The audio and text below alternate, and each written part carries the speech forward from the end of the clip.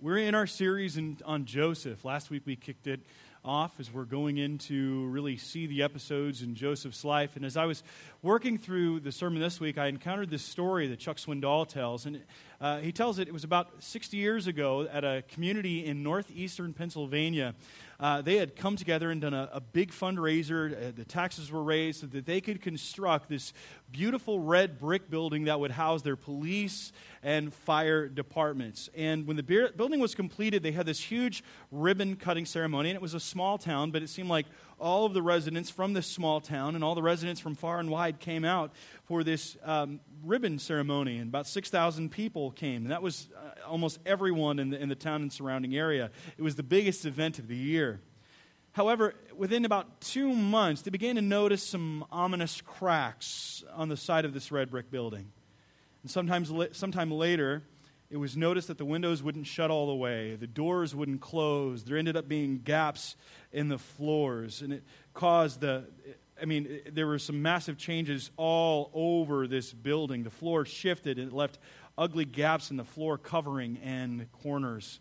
The roof began to leak. Within a few more months, it had to be evacuated, to the embarrassment of the builder and to the frustration of the taxpayers.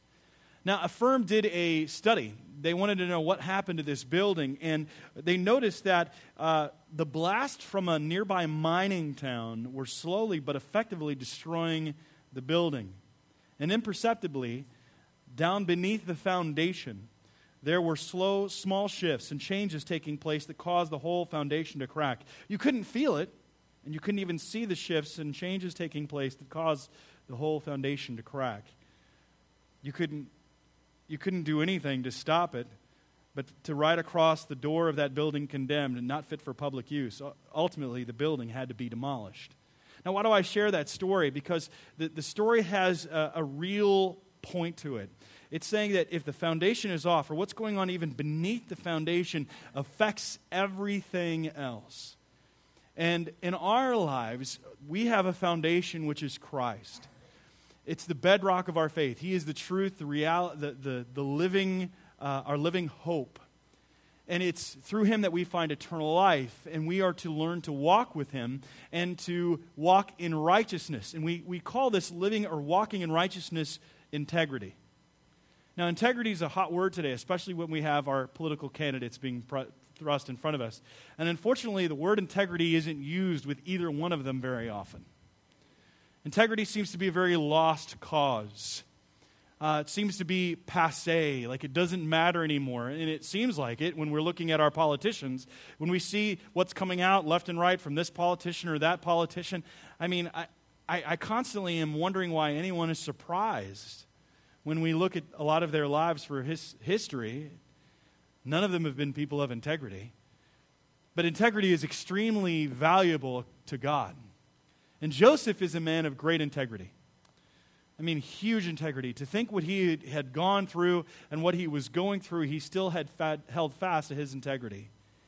But yet we see his brothers filled with animosity, filled with envy. And we see how their life is juxtaposed against his, placed against it. And we see integrity and we see envy. We see that each one of us can take our place in one of these two camps. Either we can be people of envy or we can try to be people of integrity.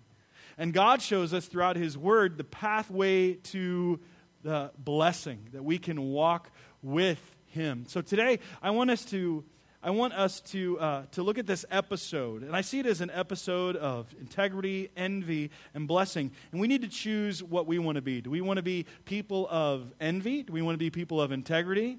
And how can we follow on the path of God's blessing that He has laid out for us within His Word? Because each one of us are tempted to envy our brothers and sisters, to compromise our integrity to get what we want. But we have to hold fast, especially as followers of Christ. And we see that happening seemingly day in and day out. We hear of stories of politicians giving themselves over to all manner of sin, or something that they had done comes out and it becomes a scandal. We're seeing it among church leaders build these massive churches, and then we find out that they had done something that they'd hid from everyone else, and it comes and wrecks the entirety of their ministry. We need to be men and women of integrity. Satan is seeking to bring us down, to put that crack in, to shake our foundation, that it might cause everything else in our lives to fall. But we must remain steadfast, standing on the rock, building our life on that foundation of Christ, that His name might increase in glory, and that we might increase our joy in Him and live lives of peace and purpose to do what He has called us and made us to do. So today, let's stop, let's pause, let's look at this episode of Joseph's life and see what God wants to show us about who He is and about who we are, that we might go forth changed. So let's pray. Heavenly Father, we ask You to speak to us today. We ask You to direct our lives and open Your word to show us the reality of who You are and of who we are. Lord, use this episode from Joseph's life to teach us, to instruct us, that we might be men and women of integrity, that we might choose the path of blessing, the path of life. But use us, Lord, and speak to us. We pray this in Jesus' name. Amen. So let's jump right into our text as we see. First thing I want us to notice in today's episode is the power of integrity. And I know you don't have the screen up, but the first word there is power of integrity. There is power in integrity. We know the end of Joseph's life. We have the privilege of being able to see his life in retrospect, so we can see the entirety of his life. If we were just to see this part of his life and not the end of it, we can only construct a few things. But because we know the end result of his life, we can go back and draw encouragement from the choices that he made early on in his life. And we see that even from a young age, and remember, he's 17 years old when this starts off, but we see he understood or was living a life of integrity. And that built the foundation for the rest of his life. Now, what is integrity? The dictionary defines integrity this way. Integrity as it defined as, make sure that I get this correct, it is the quality of being honest and having strong moral principles, moral uprightness. The quality of being honest and having strong moral principles, moral uprightness. And there is power in integrity.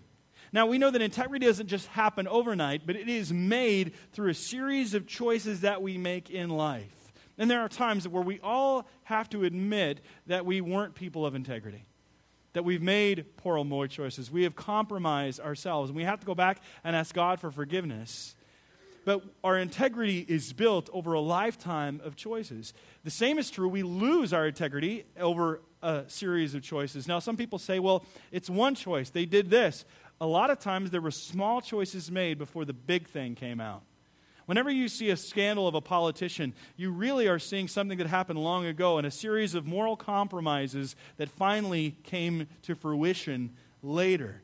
But there is power in it. For example, the Titanic. In 1912, the Titanic went down, taking about 1,500 lives as it did so. And when people went back, they initially thought that the reason the Titanic sank was because it hit an iceberg and caused one big giant gash in the boat that caused the whole thing to flood and go down.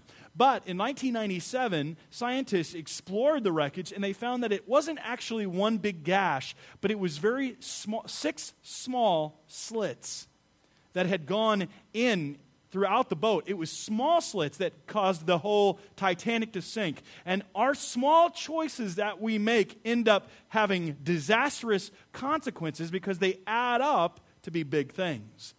So we see then that we are to live lives of integrity. And we can look at Joseph's life and see the power of integrity. Now, what does integrity mean? And what can we learn about Joseph's integrity from this passage? Well, the first thing is this. Integrity means doing the right thing. It means doing the right thing. Now, let's look at verse 12 in our passage for today. Now his brothers went to pasture their father's flock near Shechem. And Israel said to Joseph, "Are not your brothers pasturing the flock at Shechem? Come, I will send you to them." And he said to him, "Here I am, I'm ready to go." So he said to him, "Go now, see if it is well with your brothers and with the flock, and bring me word."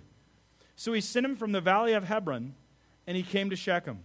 And a man found him wandering in the fields, and the man asked him, "What are you seeking?" "I'm seeking my brothers," he said. "Tell me, please, where they're pasturing their flock." And the man said, "They have gone away, for I've heard them say, 'Let us go to Dothan.'" So Joseph went after his brothers and found them at Dothan. Now, how do we see that as the right thing? Well, this is how. Remember, Joseph's brothers hated him. They hated him with a passion. They hated his dreams. They hated the fact that he was his chosen one, the favorite, Jacob's chosen one, the favorite son. He had the coat of many colors. They hated their brother. And I'm sure that this hate came out in many different ways. It just didn't happen one day where they put their brother in a pit. It happened over time, and it came out to their brother over time. Have you ever been angry at someone or ever heard of the term passive-aggressive? You ever heard that term before? Where you're aggressive to someone, you may not say outright what you mean, but you say little things that kind of get the point across. I'm sure that these brothers, maybe some were passive-aggressive, others were outright aggressive to their brother over and over and over again. And I'm sure Jacob, for whatever reason, just thought boys will be boys, didn't think much about it. Maybe he did, we don't know. But he sends Joseph on this mission to check up on the brothers. Now, Jacob had to have, maybe he didn't realize, I think he had to have, that this was probably an ill-fated mission. Joseph's thinking to himself, this is the last thing I want to do. They hate me. They hate me. Why do I want to go to the people that hate me? Why do I want to do this, Dad? I don't want to go. I don't want to do it. Have you ever had that event where your family was going to and you told the kids, hey, let's go, and they go, oh, I hate going. I can't stand it. I don't like those people. They don't like me. Their dog doesn't like me. Their kids don't like me. I'm sure it was with Joseph's brothers. This is his family. He's like, Dad, I really don't want to go on this mission. But he didn't. He didn't do that at all. He didn't do any of that. He said, here I am. I'll go. I'll go. He did the right thing, and that was to be obedient to his father. And if we're to be people of integrity, it means doing the right thing. We're to do the right thing. It's hard at times to do the right thing. It's easy to compromise. And all of us in this room know that. We've all done it at one time or another. We've compromised our integrity, whether it's with money, whether it's with our morality, whether it's with our choices at our workplace. We've all compromised in one way or another. And God's calling us back to forsake that compromise and to cling and reestablish our integrity. And we need to do that. And that's what Joseph did. He refused to compromise. He did the right thing. And many of us today, it's amazing to me how many of us don't care about character any longer. It's all about the end result. If the end justifies the means, we're okay. It reminds me of this parable that one theologian told, that these thieves broke into a department store where there was a lot of different jewelry and furs and a lot of different very expensive items, yet some also very low-cost items. And what they did is they switched the tags in the grocery store. So a diamond that was $6,000 was now $10. And they switched it all over the place. And see, that's what many of us have done today with the issue of character and integrity. We switch the tags. We've taken what is very valuable, which is our integrity, and we're saying it's real cost. It doesn't cost a lot. It's not worth very much. Getting the job done is what's really worth something. But God's saying, no. Because see, what happens when we embrace that mentality is we're just setting a very incomplete and very faulty foundation. And that foundation is going to collapse. We need to build it on Christ, that moral foundation. And that's what Joseph was doing. And it was seen in the choices that he was making. He was doing the right thing. But that's not all. He was choosing a great reputation. He wanted to live rightly. And we have to understand that our reputations that we have, the character that we formulate, is worth more than silver or gold. As Proverbs chapter 22, verse 1 says, choose a good reputation. We'll call that verse up here for a moment. But it means choose a good reputation over great riches. Being held in high esteem is better than silver or gold. Great name. A great name. And that comes through the choices that we make day in and day out. And one of the ways we can gain a good reputation is to do right and make sure that we are declining to make excuses. Declining to make excuses. Joseph refused to make excuses. He could have made all kinds of excuses to his dad on why he shouldn't go or didn't have to go, but he didn't. He held on. He didn't make excuses to his father about why he couldn't go after his brothers. He could have gone even partway and come back, or said that his brothers hated him, or said something else entirely, but he didn't. He didn't make excuses. Matter of fact, he could have gone, because remember, he was to go from Hebron to Shechem. He could have gone there. Oh, brothers aren't there. I'll just go on back. Couldn't find him, Dad. He didn't do it. He could have said, hey, I did what you asked me to do. I went try to find the brothers where they were at. They weren't there. Hands washed, I'm all done. But he doesn't make excuses. Matter of fact, he shows us that integrity is not just declining to make excuses, but it's going the extra mile. It's deciding to go the extra mile. That's the next point in your notes, letter C, deciding to go to extra mile. Jacob and his sons were camped out at Hebron, and Jacob sends him to Shechem, which is a distance of 41 miles. That's how far he sends Joseph to go get his brothers, which I try to measure out what 41 miles is in Chicagoland. That's walking from here to the United Center.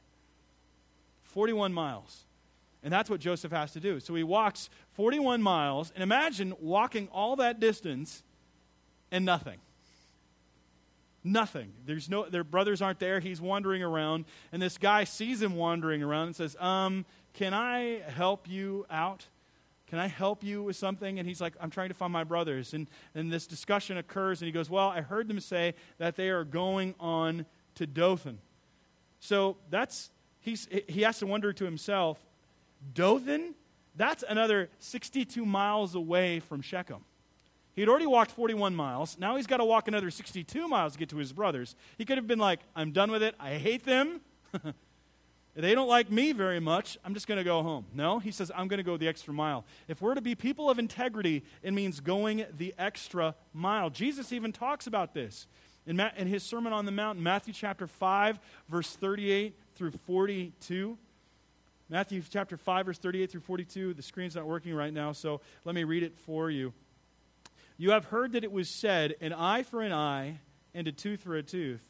But I say to you, do not resist the one who is evil. But if anyone slaps you on the right cheek, turn to him the other also. And if anyone would sue you and take your tunic, let him have your cloak as well. And if anyone forces you to go 1 mile, go with him 2 miles. Give to the one who begs from you, and do not refuse the one who would borrow from you.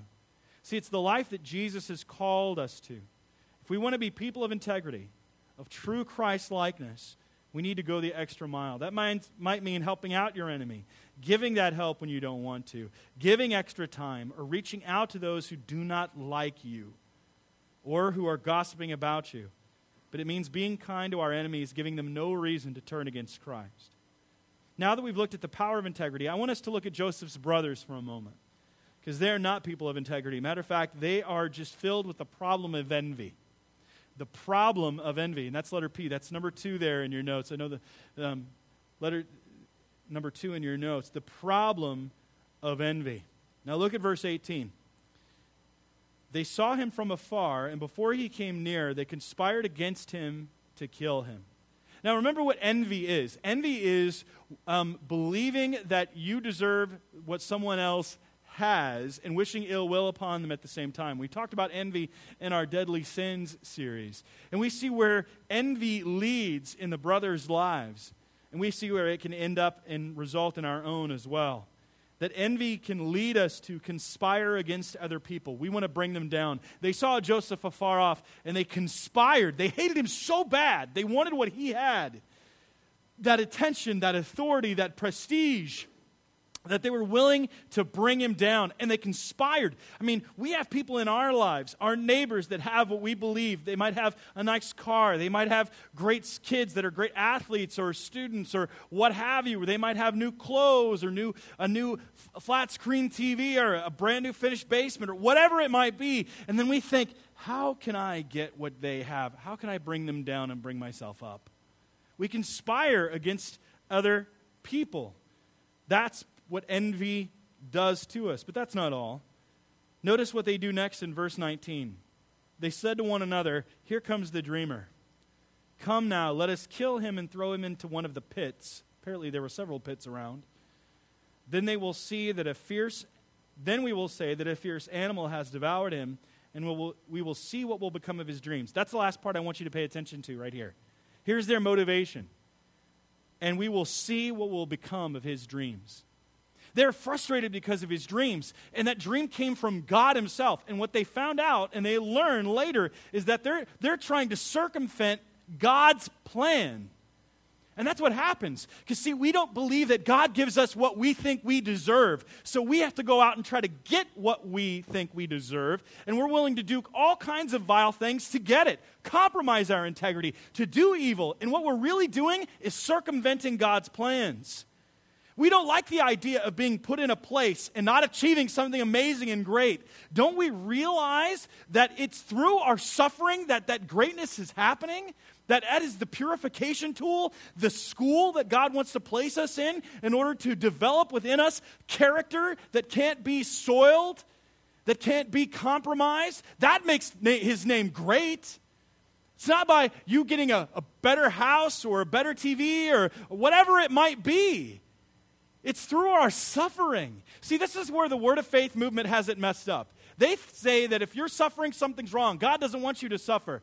They must be cutting out parts of the New Testament. Because God calls us to suffer. Through many tribulations, we must enter the kingdom of God. Endure suffering as a good soldier of Christ Jesus.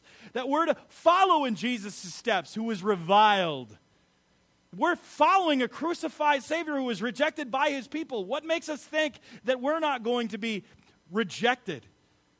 As the world rejected Jesus, it's going to reject us as well. We're going to have persecution. We're going to have people that are frustrated with us. We're going to have suffering. And that's why James said, "Count it pure joy, my brothers, when you face trials of many kinds." But see, what they wanted to do, their envy led them out of that. We don't want to suffer. We don't want to have him over us. We hate him so bad that we'd rather do all kinds of evil than accept what God has for us. Because we don't like God putting parameters around us. It's limiting our freedom. And how many people have tried to go outside of those parameters and hurt themselves in the process? God, you gave me a spouse that doesn't love me. I'm going to go out here and have an affair because you want me to be happy. God wants you to stay within the parameters he has for you. Or I see couples all the time, and they'll say, well, God didn't give me a spouse in my time, so they compromised their sexual integrity, their purity, because they said, they're not giving it what I want at that time. Look what everybody around me is doing. I want that. This is God's plan for you. Well, why don't they do that? They have to pay the price for their own sin, their own action.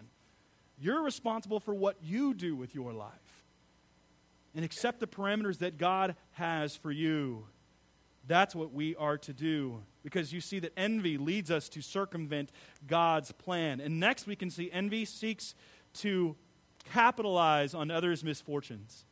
Capitalize on others' misfortunes. Look at verse 21 with me for a moment.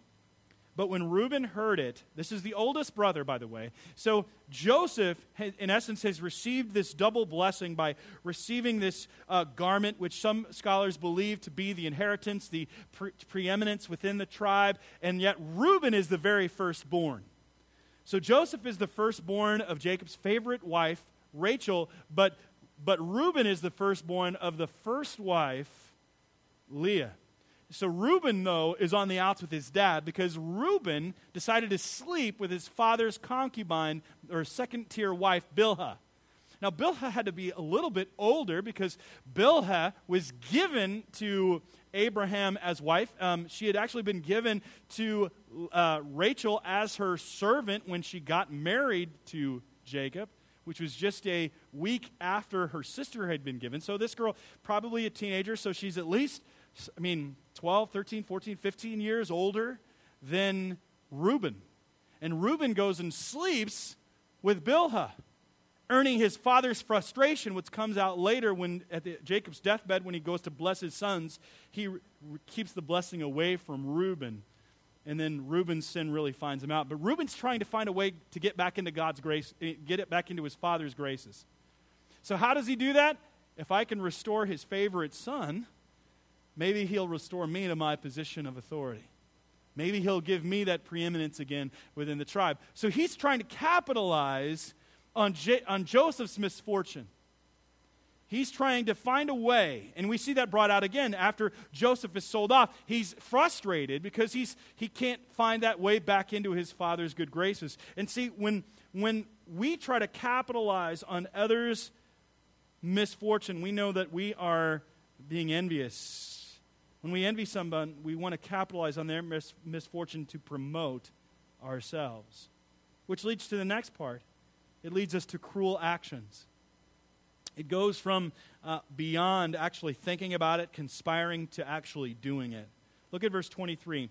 They stripped him of his robe, the robe of many colors that he wore, and they took him and threw him into a pit. The pit was empty and there was no water in it. And they strip him of this prized robe. They throw him into this waterless pit. It's hot. I mean, we're still in the Middle East. And we can see here that whenever we truly let envy take a hold of our lives, we will plot to harm people that eventually will do that very thing. And that's what they did. This envy grew to bitterness. Bitterness led to hate. And hate led them to hurt their brother. It leads to cruel actions. What is that cruel action that envy is leading you to? I mean, you hear stories about neighbors keying their neighbor's car or poisoning their neighbor's dog. I mean, these are things that happen in our world today, where envy or hate drips in and then leads us to cruel action because we didn't let it stay checked. We have to be very careful of where envy goes and have to guard ourselves against us, because after we do the cruel action, something even worse occurs.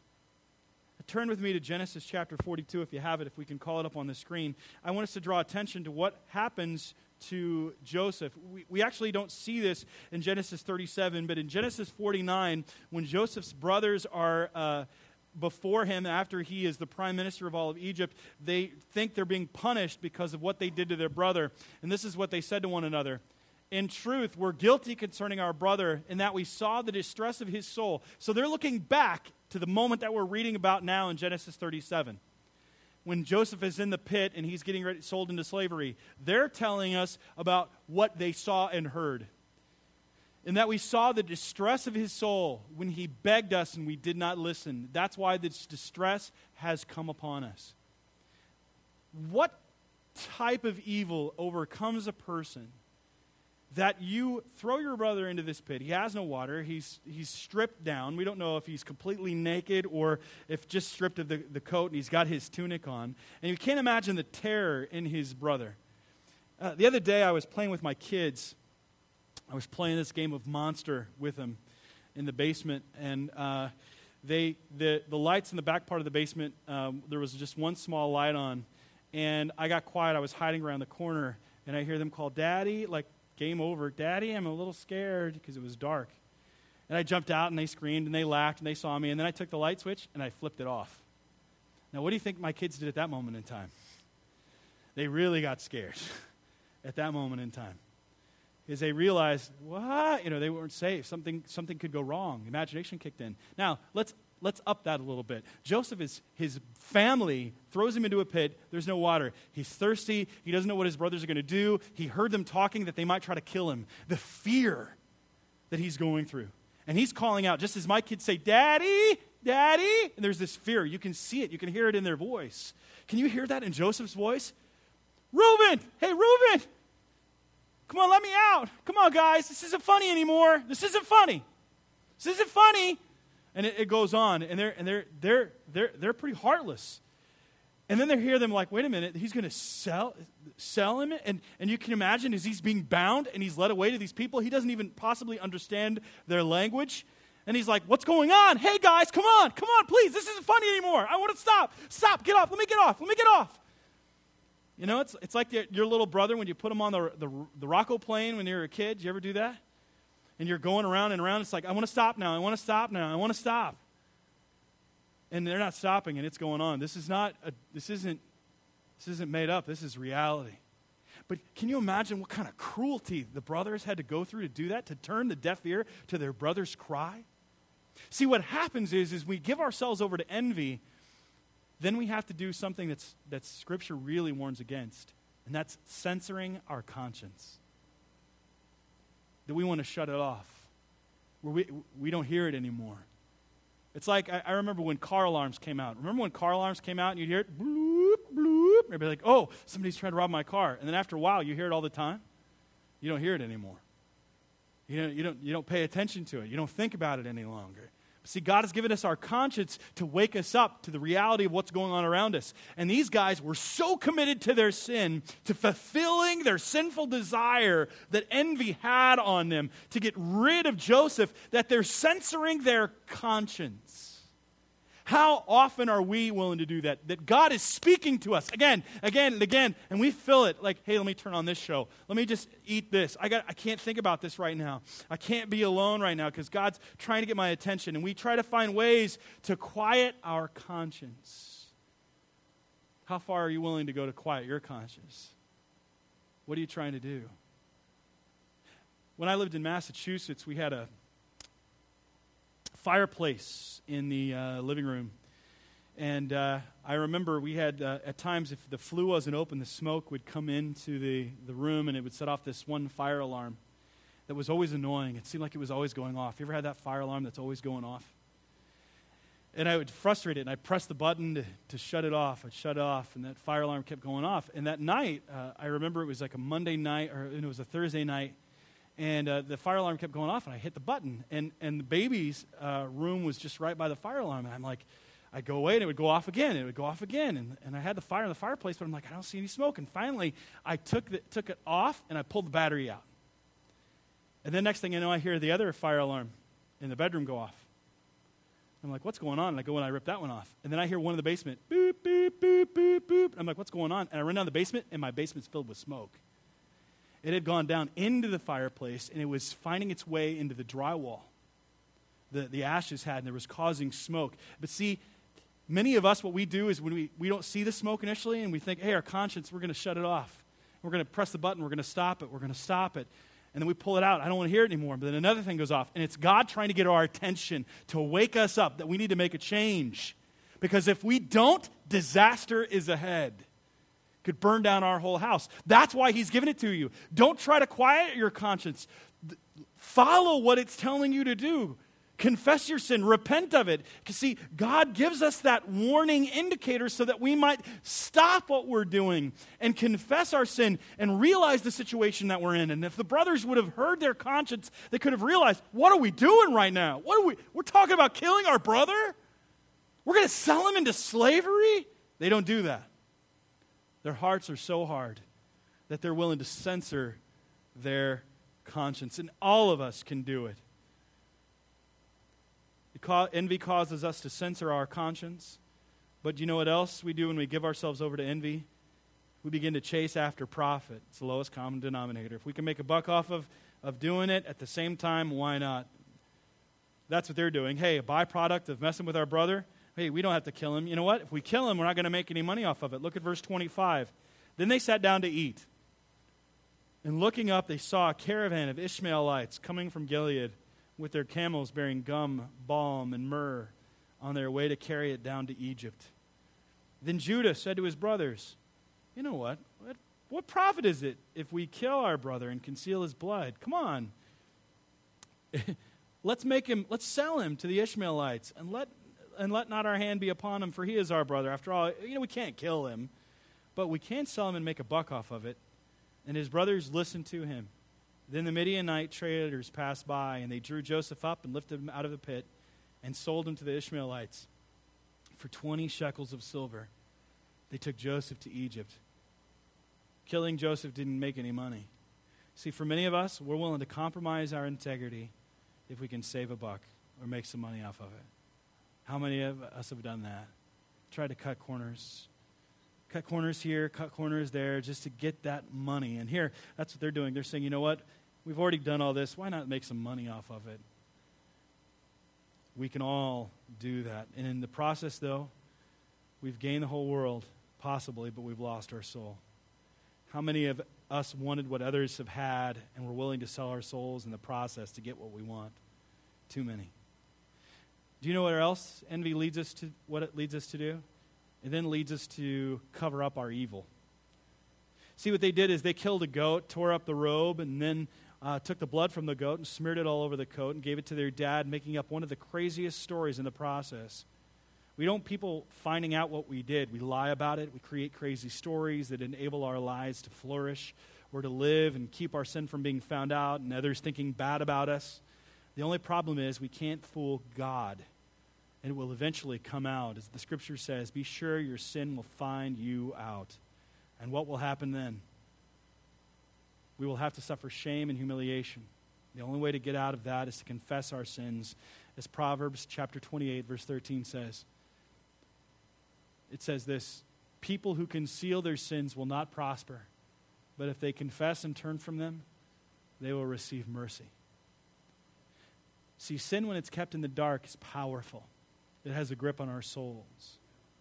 But when we confess our sins and we give them to God, we're open about them, then the power that sin has over us is lessened, is weakened. It's made to nothing because we are ultimately responsible to God. We have to confess our sins, refuse to cover up our evil, to hide it. Because we might have an outward reputation, but if our hearts are dark, God knows. And that cannot be changed unless we confess our sins, agree with God, be open about the evil that we've done. If we want to be people of integrity and rid ourselves of envy, then we need to embark on the pathway of blessing. God lays out a pathway of blessing for us that we can see throughout the scriptures. And in order for Joseph's brothers to remove envy from their lives, the first thing that they would have had to have done is refuse comparison. Refuse comparison. That's so hard to do. We're always comparing ourselves.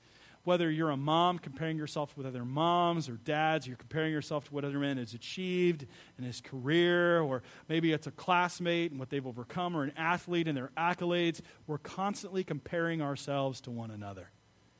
But comparison kills contentment.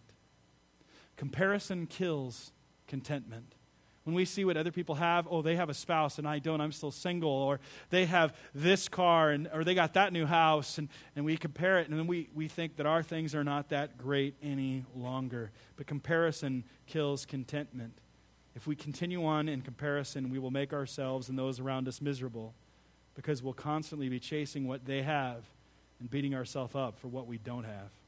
Secondly, we have to refrain from underhanded ways.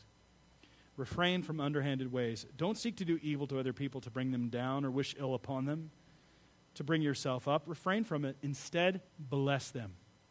Be happy for them. Rejoice in what God is doing in them and through them. Rejoice in that. It's hard to do. But I find that when I rejoice in what others have done, it changes my perspective and places me in the face of God, because ultimately they're not accountable to me, they're accountable to God. And God is a just God, and He will make sure every right is wrong. Every wrong is righted. He will correct every injustice. But I want to bless them because God has been merciful to them. He's doing something through them and in them. And He's also done things in me that might be different, but I need to refrain from doing anything underhanded to bring about their demise or to hurt them or disparage their name. In other words, don't gossip about someone to bring them down. Don't seek to damage their reputation. As far as it depends on you, keep your mouth shut. Bless them as best you can. When others want to disparage them, keep it to yourself. That's hard to do. It's very hard to do. That's what God calls us to do. Thirdly, we have to realize that God's ways are best. God's ways are best. God didn't make a mistake in your life. He will use your experiences and the situations you are in to do things in you and through you. God's plan was to use Joseph in phenomenal ways, and they tried to buck it and got them into a tremendous amount of trouble in the process. See, if we try and fight God's ways for our life, we will end up hurting ourselves and those around us. And eventually it will come out. It will come out. Fourthly and lastly, rest in God's revealed will. Rest in God's revealed will. See, we find contentment in doing what God has revealed within His Word, not going off and doing our own things. They couldn't accept what God had for them, but when we realize what God has for us, no matter what it is, we can rest in it. See, Joseph ended up resting in what he was going through. He didn't have much of a choice. But he was faithful in what he knew, and he tried to make the best of it. And how do we do that in our lives? For example, let me give you one that's, I think, very prevalent. If you're in a marriage where you're thinking of leaving your spouse, don't. God tells you not to do it. God wants you to stay in it and make the best of it. You might be winning your spouse if they're an unbeliever in the process, or people might be seeing your character and the hardship that you're enduring. I've seen classmates of mine who didn't like the fact that they had children and they didn't want to have kids. They didn't want to have a spouse. They thought they wanted it, but then they see all their friends off partying, and they're like in their 40s, and they're saying, you know what, I'm going to go clubbing with people that are in their 20s. And they forsake their responsibility, and they damage and wreck their family because of their own selfish choices because they didn't like the situation that they were in. How many of us are like that? All the time. We don't like where our lives are at. Do you know that we are one of the most blessed people on the face of the earth, and it's still not enough? It's still not enough. We're like, oh, I'm not happy enough. If I only had that. And other people in other lands are looking at us going, are you kidding me? Think of the freedoms that we have that we take for granted day in and day out. Think of all the blessings that we have, and we still don't feel like it's enough. That's crazy where we're at in our world today. We never feel like it's enough. It's not right. It's not what I wanted, God. And we try to tell upon God. And that leads us to all manner of sin. And God's calling us to say, what else do I have to show you? What other blessing do I have to give you? We say, well, just a little bit more. Just a little bit more. Give me this spouse, give me this house, give me this job, give me this prestige, give me this fame, give me this power. That's what I want. The thing is, He's already given us so much, and yet it still isn't enough. God forgive us. God forgive us. We have to rest in what God has revealed in His Word about our lives. Rest in what He has for you. That is where you'll find the greatest contentment, not in escaping it. Remember, it's through our struggles and the trials that we go through that we find contentment because God is doing a great work in us. It's not going to be easy, but that's where God is working and where God is leading. Today's episode is one of integrity, envy, and blessing. And we have to choose a life of integrity every day. And that means going on the pathway of blessing. Character counts. Hold on to Christ. Don't let go. Cling to Him. And when you do not understand what's going on, trust in Him. He will bless and guide you in a way that honors Him and increases your joy in Him. Let's pray.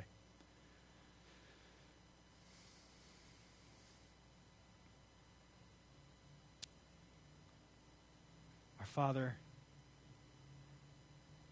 this is a hard lesson. There's so many things that we want that we feel discontent in our lives. And often we blame you for it when the reality is it's oftentimes ourselves and our own sinful desires that we've refused to discipline or redirect to temper. Lord, forgive us. Help us to go back to the cross of Christ. Help us to see the crucified Savior all again, remembering that He paid the price for our sins. Lord, as we marvel in the cross, we stand again humbled, marveling at what you've done in Him and through Him, that you brought, and you show that you brought this world to nothing. That the Savior of the world that humbled Himself, and Lord, just as He, as in the Garden of Gethsemane and prayed, not my will, but thy will be done. Lord, may we submit our wills to you. May we take up our crosses daily, dying to ourselves to live the life that you have intended us to live. May we follow Joseph's example to be people of integrity. May we not be like his brothers that were filled with envy that led to all kinds of evil, but may we truly choose the pathway of blessing before you, taking up our cross daily, living lives of integrity. Lord, we know how much we have compromised. Forgive us. Forgive us. Do not treat us as our sins deserve. But may your mercy and your grace be upon us. May you help us all to start anew, to build that integrity, that reputation now. Not listening to the cries of those around us, not giving in to the pleas of those who want us to sin and join them in all kinds and manner of sin and wrongdoing. Lord, may we truly live lives of integrity, basking in the forgiveness that your cross enabled us to have, living the new life that the resurrection showed us that we can have. May your Spirit ever be present in our lives, teaching us the truths of your word, bringing to remembrance all that you have taught within your word, that we might go forth changed, salt and light in the midst of a dark place. Lord, let us not give in to compromise. no matter what the world may throw at us, but may we always be people of integrity, being careful not to switch tags to see and value what the world values, but truly value what it is that you value, and that is uprightness, that we can see that's so powerfully illustrated in Joseph's life before us. Go with us as we go today, and help us to truly take those steps of righteousness for your name's sake, making those small choices that will lead to a powerful foundation that is built upon the rock of you, that is found in the truth and the reality of who you are. Bless us and use us. In Jesus' name, amen.